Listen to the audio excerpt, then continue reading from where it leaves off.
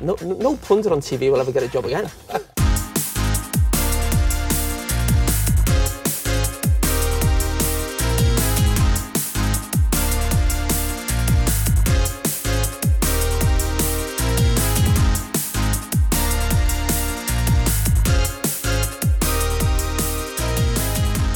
Dreadful. Dumb and dumber, I'd call it. The drama in the Premier League is heating up at the moment, and it is hot inside our lounge room. We're recording back live from the couch. It's been a while since we've been on the couch. We've been in the studio past few weeks, but Lord knows it would be a sauna in there today as the temperatures reach around, feels like 30 degrees, would you say? Yeah, it feels like 30. Feels like 30. What do you think, Pepe? Pepe is absolutely conked out on the couch. We have a hot cat. But yes, a lot to get through. Some very big news coming out of the Premier League this week. We'll get to that in due course. But before that news broke, the lead story we were going to go with, and what we still will go with, is Everton. Back to winning ways. I don't think... I actually don't know the last time we won in the Premier League. At least a couple games before the World Cup.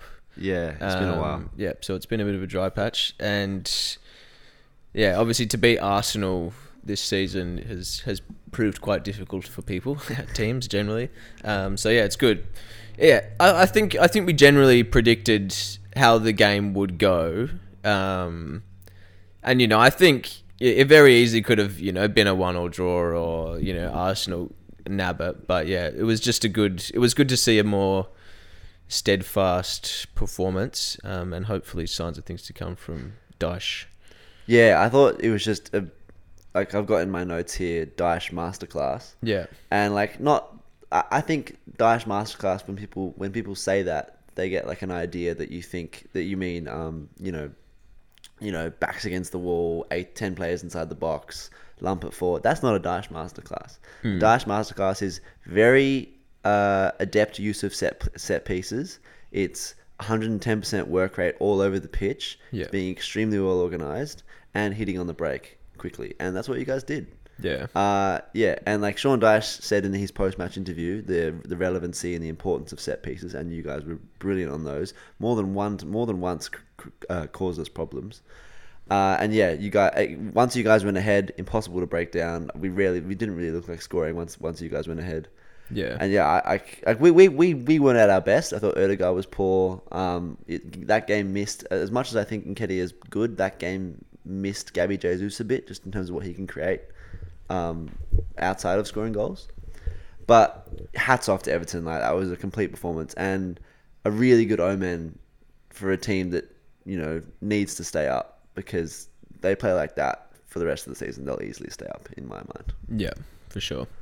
Yeah, I think the set piece one is interesting because, attacking set pieces for sure is a big one. But I think in the Premier League generally, and just football generally, like, being able to defend set pieces is huge, and it's something that Everton haven't been good at, I don't think, since probably Moyes. Because I remember under what's his name? Roberto Martinez. Yeah. It started then. That was a big thing, yeah. Yeah, it was a really big thing. And I don't think it's really ever gotten that good since then. So, yeah, that's definitely a big one. And, yeah, the other thing is, Turf Moor was always a very hard place to go. And that's because of Sean Dyche's, I suppose, style management and style of play.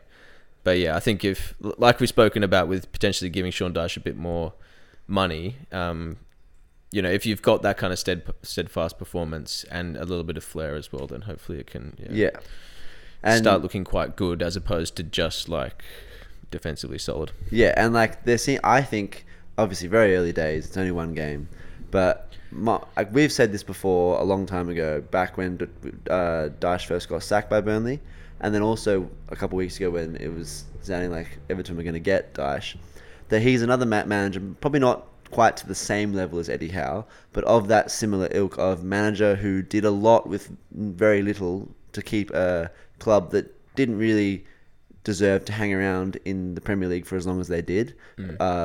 Eddie Howe with Bournemouth, Sean Dyche with Burnley, but has a managerial style and something intangible about him, that if you gave him a job with a bigger team, with a bigger budget, with a bigger fan base, you could you could definitely see things going a lot better for them.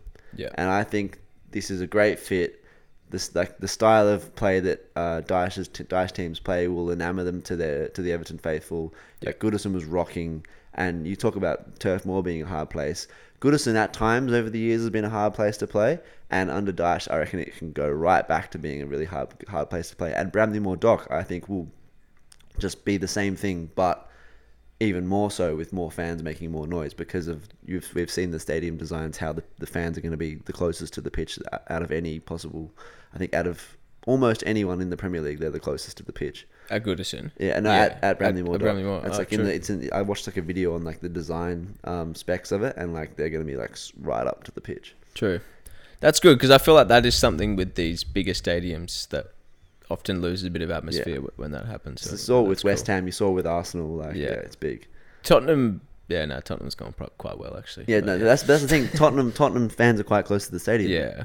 To the ground, yeah. But the one thing I will say that I think Bramley-Moore Dock will be better is because Tottenham, while their fans are closer to the stadium, there are detractors in that stadium in the way that it's designed to be a two sporting code stadium. Yeah. So it's not just 100% devoted to the fans of a singular club, whereas Bramley-Moore Dock will just be Everton Football Stadium, and that's it. Yeah. But yeah, it's really good signs. Potentially, if things go well, to set Everton up for quite a while. Yeah. I know we're saying a lot after just been one game, but in my mind, like I see this as a sign of really good things to come. Yeah, for sure.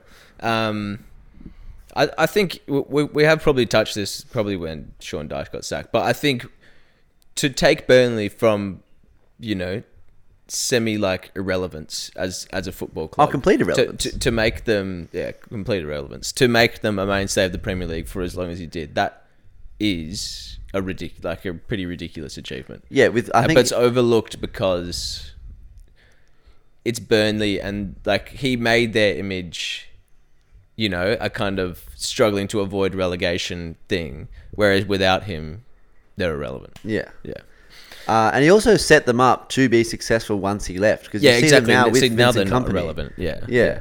Because he brought fans in the door. He made them a notable club in the sort of English football space. Yeah.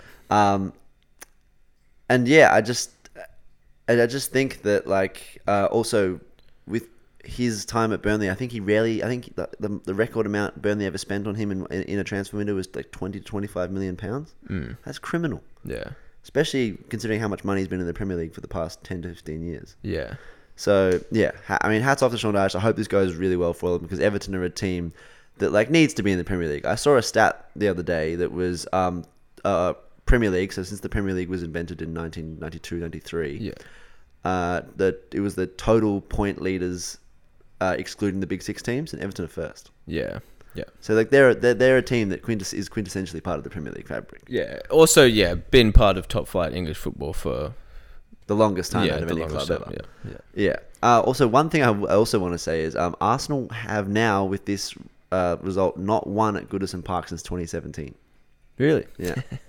4 losses and a draw, I think, or 3 losses and 2 draws. True. Yeah, it's not great for us. We don't seem to know how to win there. I think this one's really, timing. But anyway. But yeah, good signs for Everton. I get once again, just like when the United game happened, I don't think this is going to knock us back too heavy. I think a tricky game against Brentford this week, but I think we'll be all right. The next one is tricky. I think every game's tricky. Yeah. Anyway, moving on, and the last thing we'll mention before we get on to the big story of the week. Spurs defeat Manchester City again. Speaking of teams who don't seem to win away at particular rivals' ground, Man City now have lost their last 5 again at Spurs Stadium. Yeah, it's just a wild stat. Yeah. We spoke about last week how they have always struggled. Obviously, in the last fixture, they came back and just dominated the second half, but it wasn't to happen this time. In the past, it's been a story of Tottenham being one of the best sides, if not the best side in the Premier League at hitting on the counter-attack. Yeah. And Man City being a side that dominates the ball. But I don't think that was really the case this time. I mean, they didn't hit him on the break. It was a turnover for the goal. Yeah. High up. But Man City also have been susceptible to that this season. Just like needlessly giving the ball away. I think an interesting thing, I saw Gary Neville saying, we all wondered whether Erling Haaland would adjust to the Premier League quickly, and he's certainly adjusted to the Premier League quickly, but he said that Man City haven't adjusted to him. No, I agree. And the one thing I was going to point out is that Erling Haaland in away games against Spurs, Chelsea, United and Liverpool this season has scored 0 goals. And I don't think that's a knock on him, because obviously you've seen what he can do against everyone. It's a knock on how City and to a point Pep set up in quote unquote big games. He seems to just get frazzled and overthink it, and hark back to playing no defensive midfielder in the Champions League final against Chelsea. Yeah, and just these various games, it's when you've got a player of that ability, it's like the old phrase, KISS, keep it simple, stupid. Just feed hard on the ball and he'll score you goals. But they seem to do everything but feed him the ball in these type of games. Yeah. What? Because there wasn't that many changes in the summer apart from bringing in Erling Haaland, right? It was Julian Alvarez, and that was it. Yeah. They didn't lose anybody? No, they brought in Calvin Phillips as well. They lost Ferran Torres. Yeah. So yeah, I mean, and Gabriel Jesus and Zinchenko. Yeah. Well, Gabby, yeah, I don't know. Obviously, a very different striker does very different things, but I don't know. I think Gary Neville's comment is a kind of long. What do you call it? It's a stretch, I reckon. Oh yeah. I reckon it's a stretch to say that, man, Erling Haaland coming into the team has unsettled the rest of the team. Yeah, no, I don't think that's I think it's just the same issues that.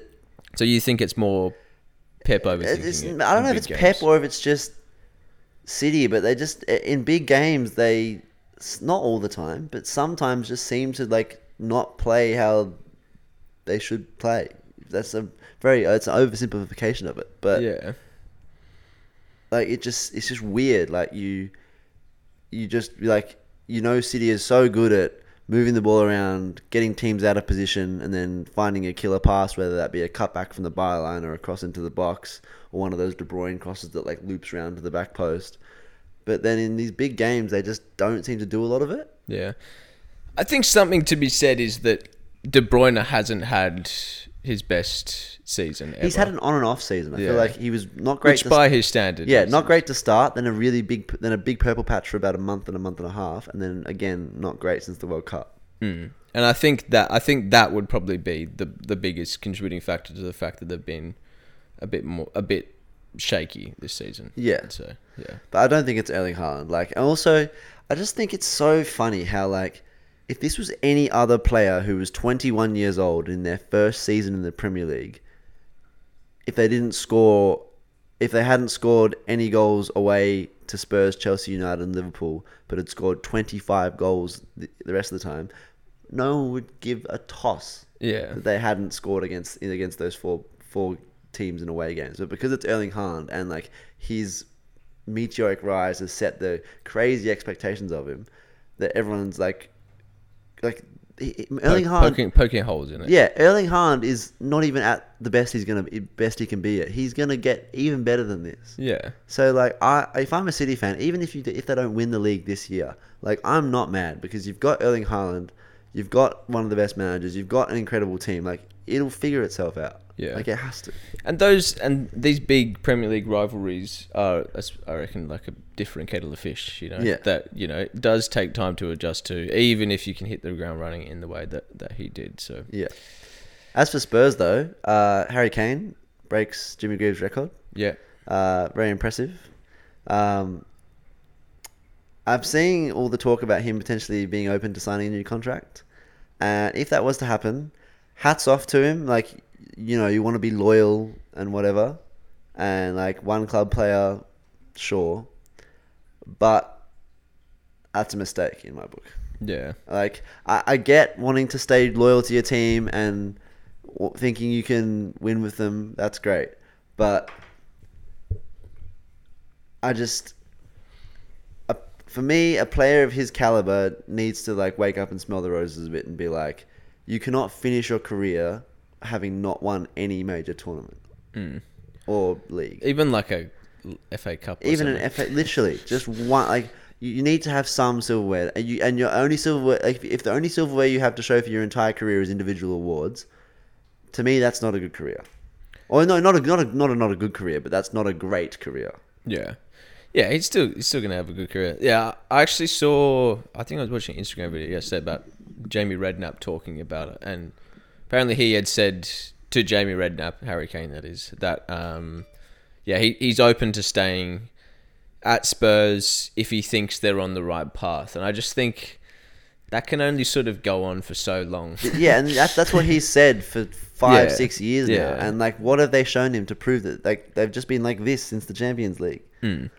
I think he's come out saying he's open to signing a new contract. There's probably offers there. This is what Jamie Redknapp was saying. And maybe it's just kind of a leveraging the sort of negotiation thing. But yeah, I'd agree with you. I think he needs to go somewhere else, and I think he will probably end up going to United. I think that too, but I've also heard that apparently Spurs don't want to sell to a Premier League rival.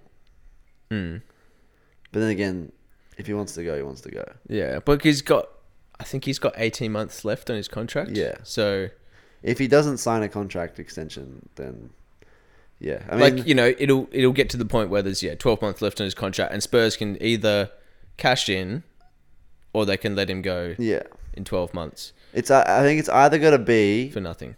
You cash in on him to go to United, or you bite the bullet and ship him off to like Real Madrid or Barcelona. Yeah. Yeah. But yeah, I mean, because like as good as it's the thing is, because like he's about to turn 30, Harry Kane. Lewandowski and Benzema are both 34, 35. It's like how much like you think those teams like getting Kane. It's like they're slightly younger, but it's not that much younger. It's an extra 4 or 5 years maybe. Yeah. I don't know. It's tricky. Yeah, I would personally love to see him go to United. Yeah, and I think I think in the past there's been less of that, like maybe pressure or, sort of I suppose the carrot like of going to Manchester United because they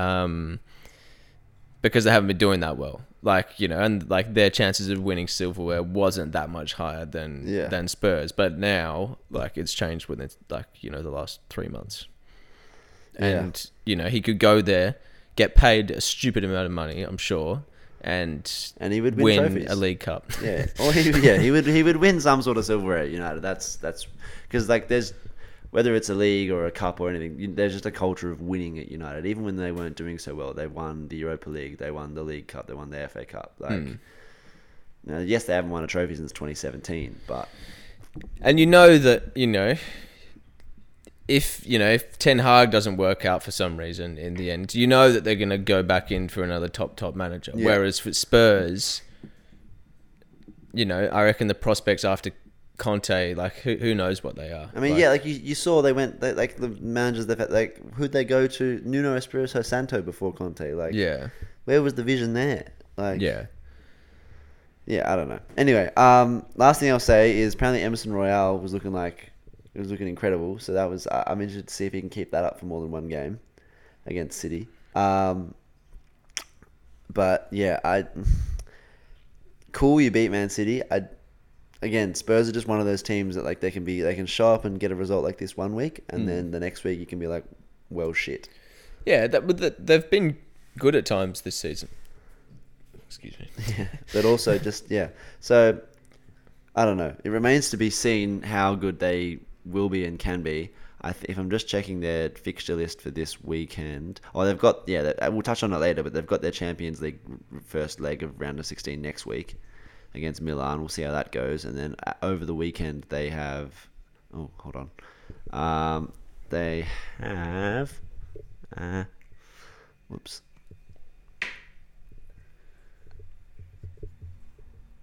Leicester City. So that's a tricky game. Yeah. So, yeah. No, that's a tricky game. We'll see.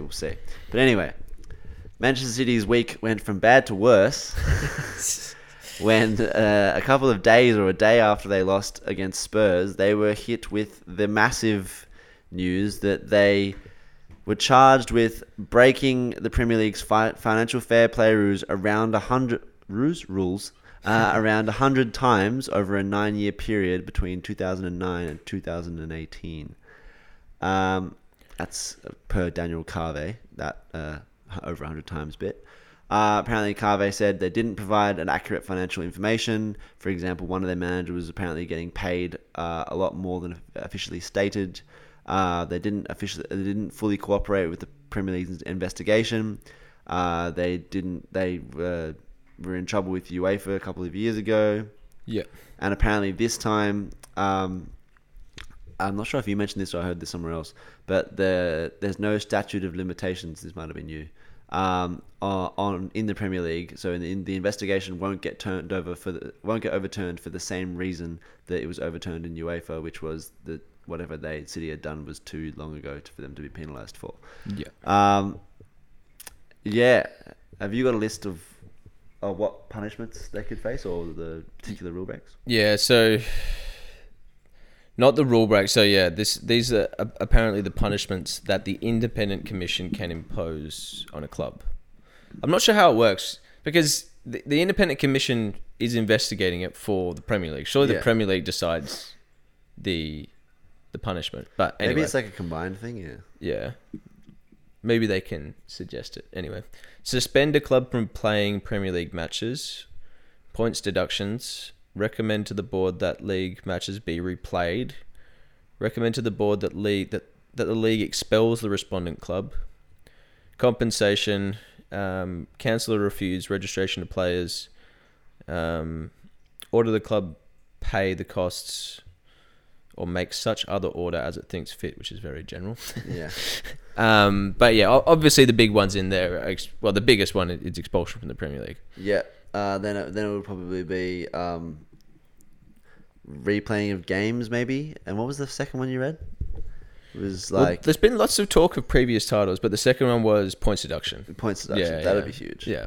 And I think, I heard the reporters talking on Sky Sports about, the fact that whether there'll be much appetite for going back and, say, awarding Manchester United the league when Aguero scored that goal. Like... I don't think anyone's really that interested in that. I think people would be more interested in things going forward. Yeah, I think going back and trying to repair that type of thing by awarding Liverpool or United leagues just opens a whole can of worms, which then you have to start talking about relegated teams, and if they didn't lose games against Manchester City earlier that season, would they have not got relegated? Yeah. And then it's like... so. Because did QPR get relegated that year? I'm not sure, but there's definitely been other times when, teams have gone up or stayed up or gone down by the sword of games against Manchester City. Yeah. There's also all the League Cups that City won. It's just there's so many things you'd have to repair. That I don't. It's like Back to the Future. Yeah. It's if you go back and change this one little thing. And then there's millions of not millions, but it's over a 9-year period. So there's so much that you could change and so many different scenarios coming out of that a lot of clubs could feel hard done by quite rightly. Yeah. So I don't think they'll strip their titles, but I do think if this, you've got to bear in mind, there's a report came out today by the Times that said this case could take up to 4 years to finalize. Right. Okay. So, and obviously there's a very real chance that the same thing could happen that happened against, not for the same reasons, but they could go to that Swiss court and bit of dodginess and they get away with a couple of million pound fine and a slap on the wrist type of thing. Yeah, well, I'm sure they've got the best lawyers on the job, and we'll drag it out. The other thing that I heard is points deductions, will obviously only count for the season in which the punishment is handed down, and which makes sense. But so that could be in 4 years. Yeah, exactly. So they can still win the league this year. Yeah. Great. Well, that's the thing. I think that seems to me the most likely outcome. Yeah. Is it in the end, nothing happens. They pay some money, Yeah. a fine. Like I'm pretty sure, like they did with UEFA. I think they paid some money out of that, and they go on and are fine and win the league. Only thing I'd say that would be different, even if it doesn't happen this season, is the report that apparently all of the Premier League clubs want City kicked out if they're guilty. Yeah. I'm not sure what the general consensus was in the UEFA trial a couple of years ago, but this is kind of like it's very similar to the vibe that you got of all the teams being against the Super League. Yeah. It's kind of like united front. If City are guilty on this, like they want City gone. Yeah. And I don't know, for some reason, like the Premier League were happy for City to have these rich owners come in and spend all this money and yada yada yada. Yeah. But if for some reason now they're not happy with it, then like would they now be prepared to like go back on that and be like, okay,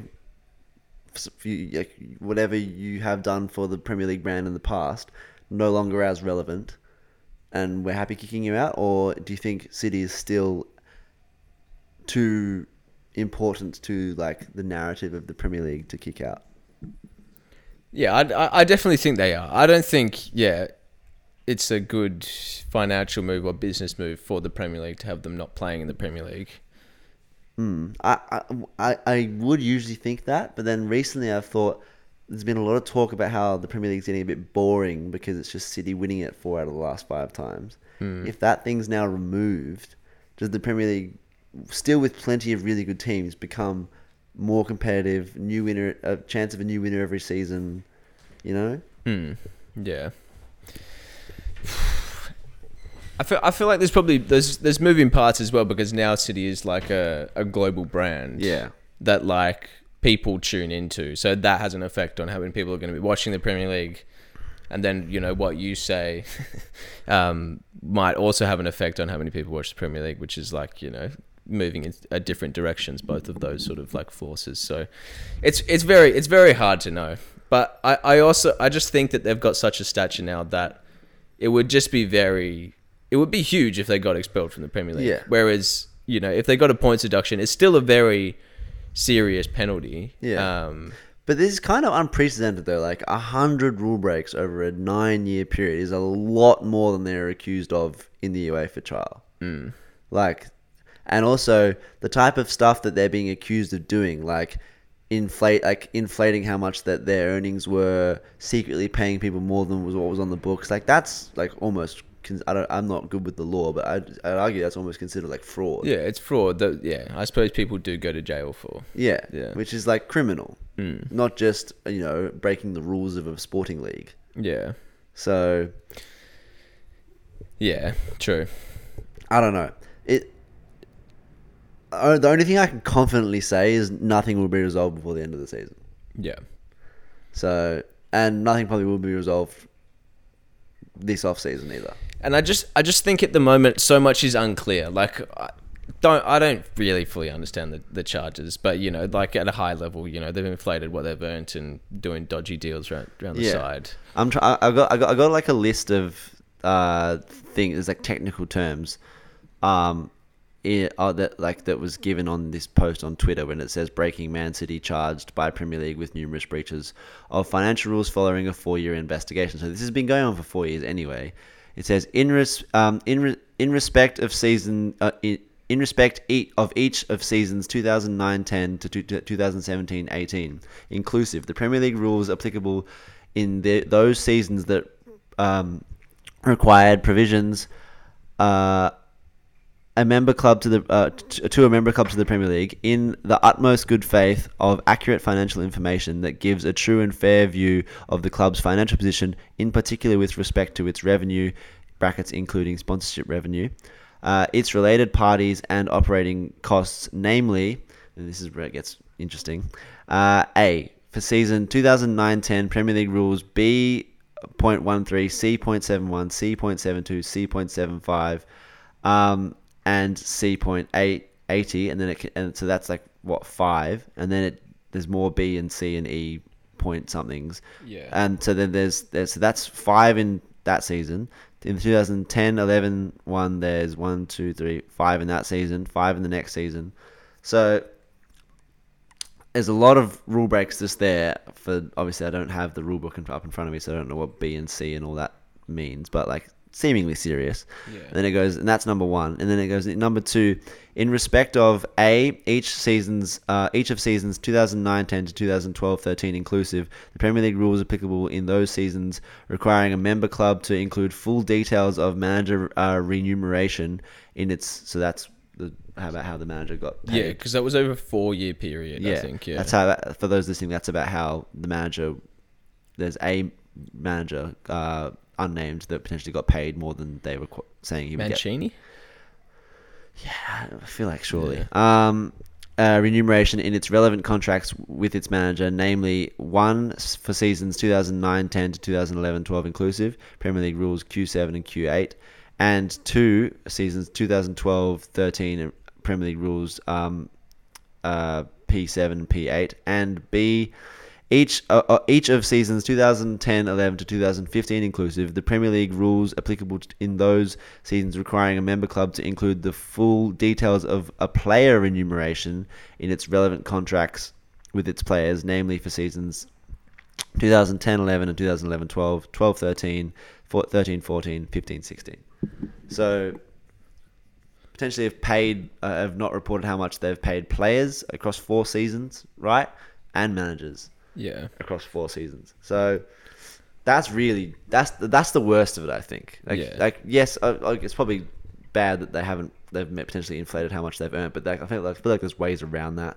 Yeah. From what I've heard, I don't know or understand it, or even begin to think I don't understand it, like the money side of that thing. But this seems pretty cut and dry. Like you've said you paid them something, and you've paid them a lot more. Yeah.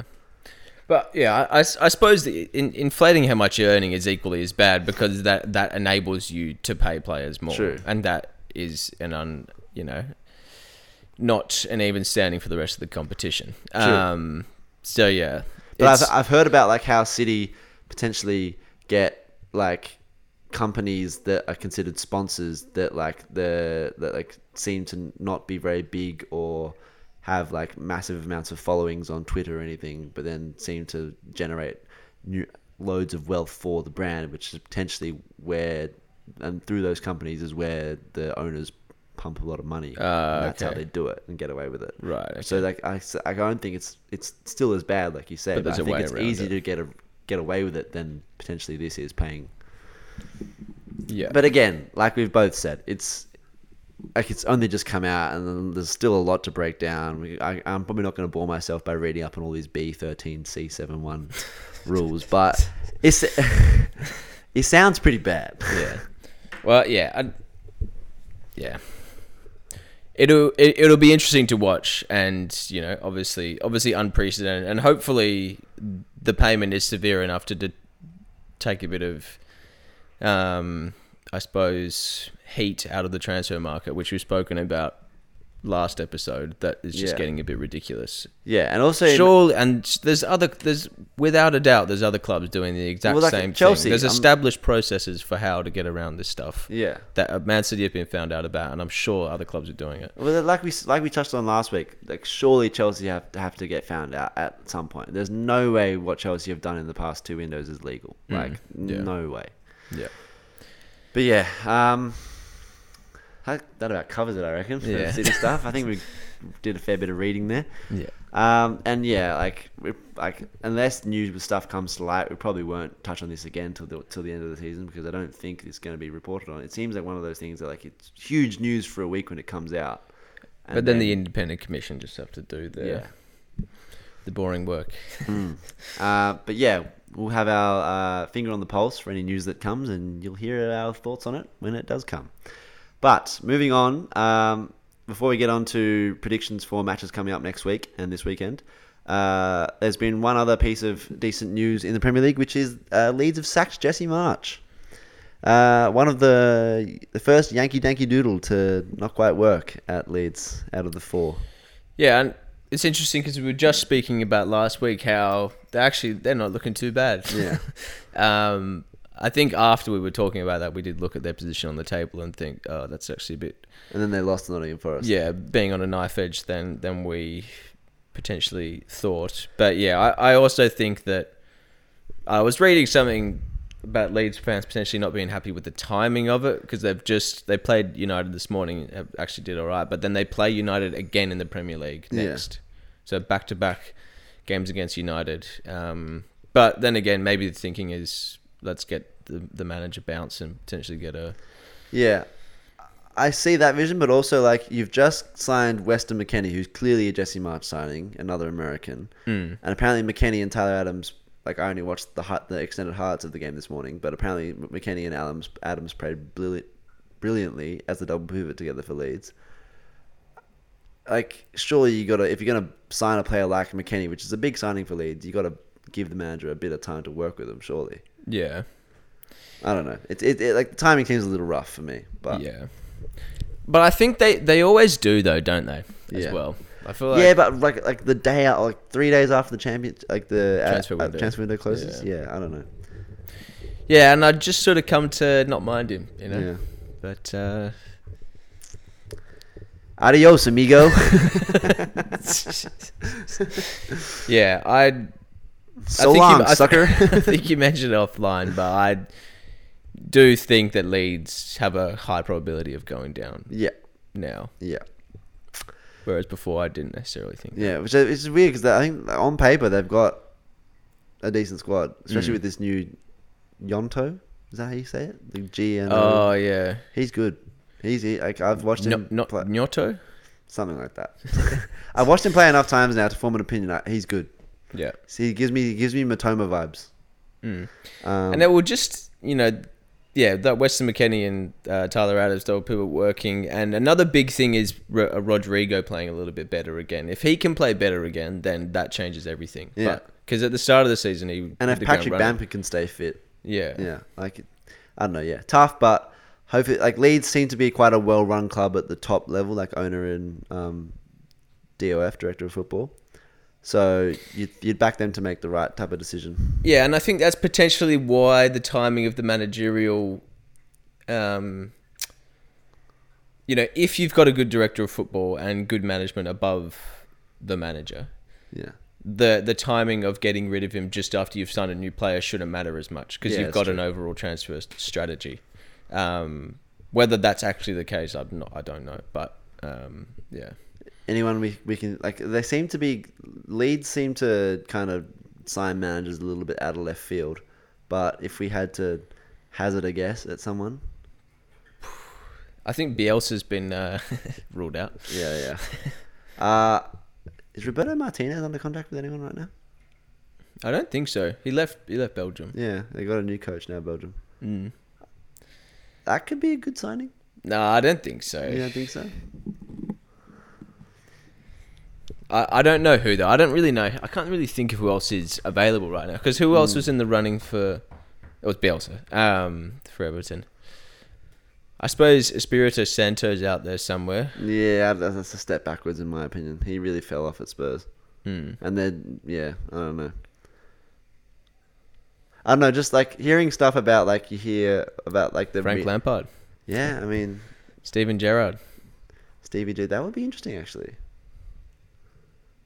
Yeah, I don't know. I don't really see it, but it would be either of those would be interesting. I personally don't see it though. Yeah, it's quite an international team, Leeds. I reckon I don't see it more because they've just been sacked this season. Yeah. I don't think that's a great strategy. Yeah.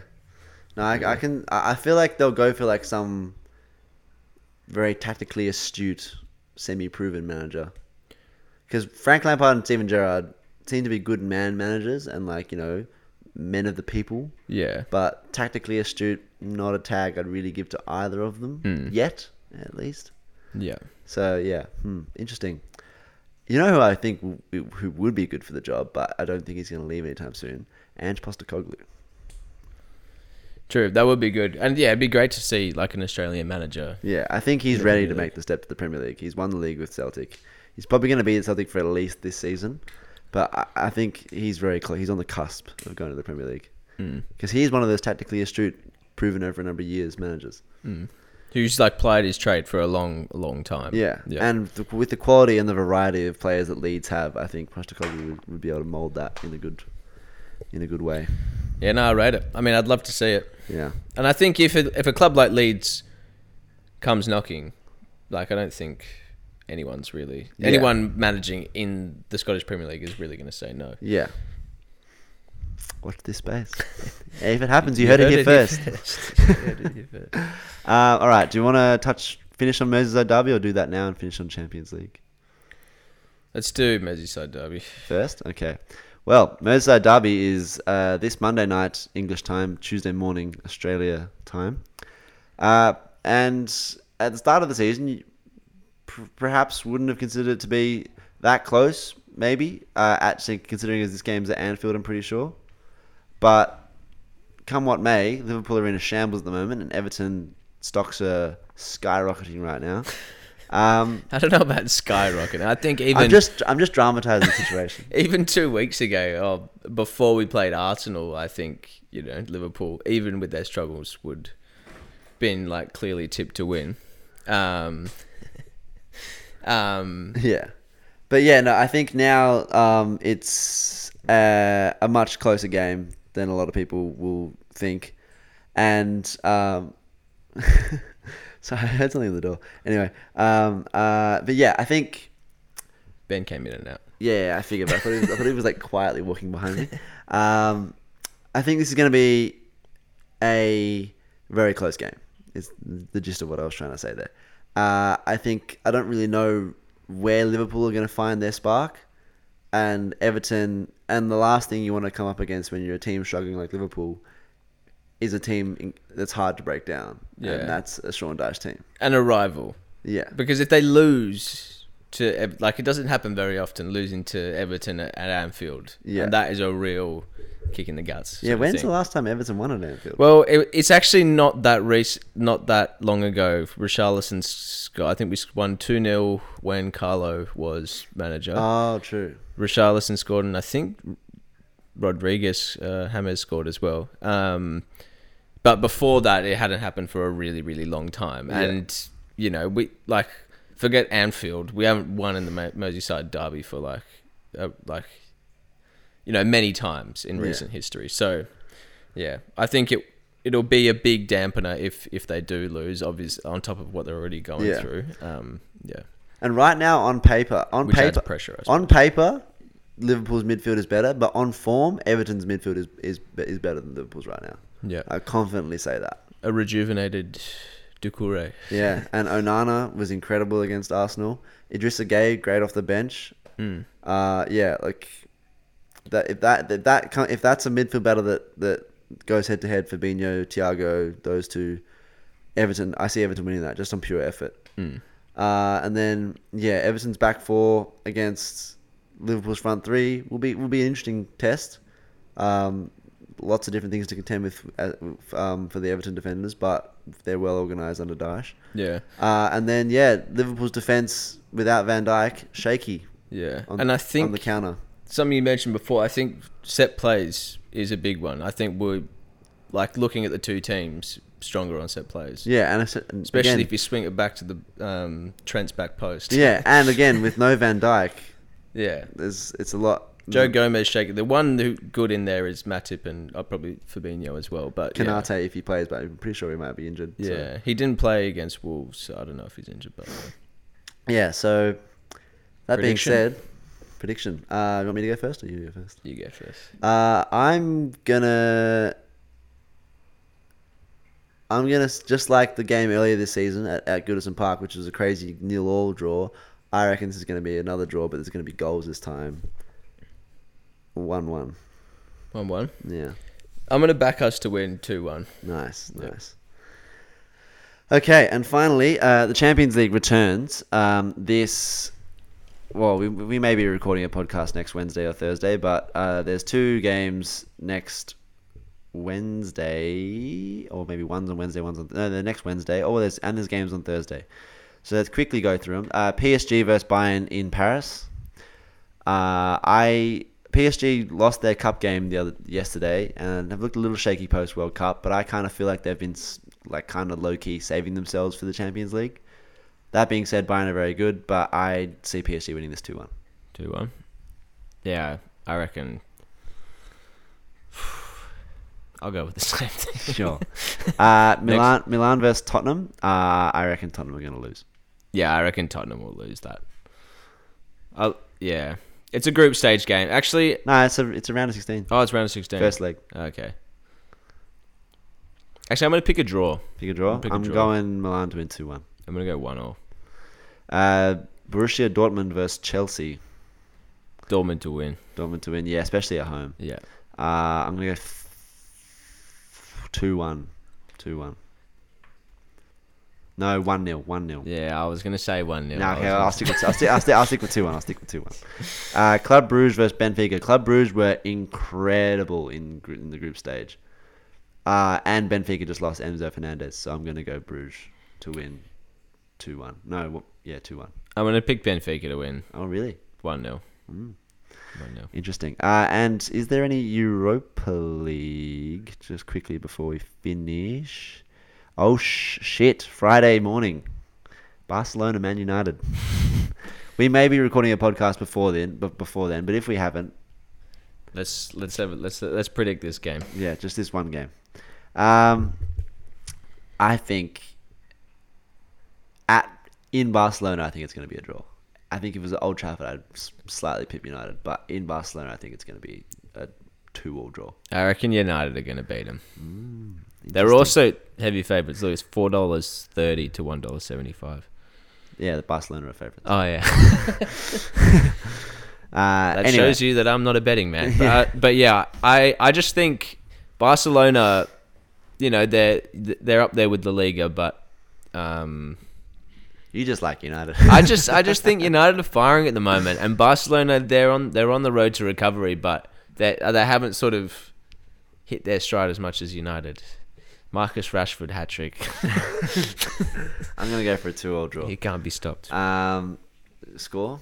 1-0 United. Okay, cool. No Marcus Rashford. Again, we may be recording next week before this even goes out, before that game is even played, but just in case it isn't, you heard it here first. That'll do for us. It's getting, even in the lounge room now, it's getting quite hot. We'll see you all next week. Again, if you've liked us, listening to us, follow us on Spotify, 5-star rating, all that good stuff. 40yard twitch.pod on Instagram. Look out for our stories when we post episodes, and we'll see you next week.